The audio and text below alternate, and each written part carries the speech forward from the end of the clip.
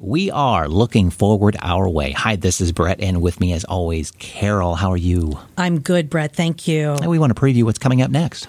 Yes, our next episode will feature Aurel Jackson, who is the president of Limitless Growth Strategies. She is visiting to help us navigate through crises. Her 11-step journey is a great guide to personal growth and how to unleash our potential. In this upcoming episode, we will cover the first 6 steps. All right, that's going to be part 1. It's going to be in your podcast player next week. And here's a sneak preview of what we talk about.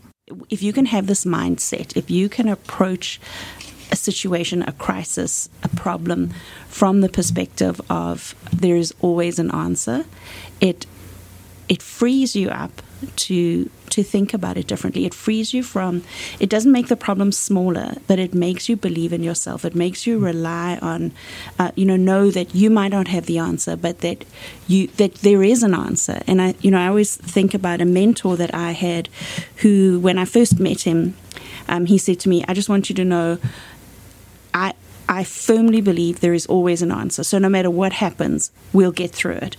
And it was one of the most freeing things I'd ever heard. And, when we did have any sort of problem come up, it sort of took so much of the stress away, and it allowed us space to think clearly and creatively and to be solution-focused as opposed to being problem-focused. Right. And I think that's just a huge gift to give ourselves the space to pause and say, you know what, this does seem like the wheels are falling off the bus, but I know that there's always an answer. There's always a solution.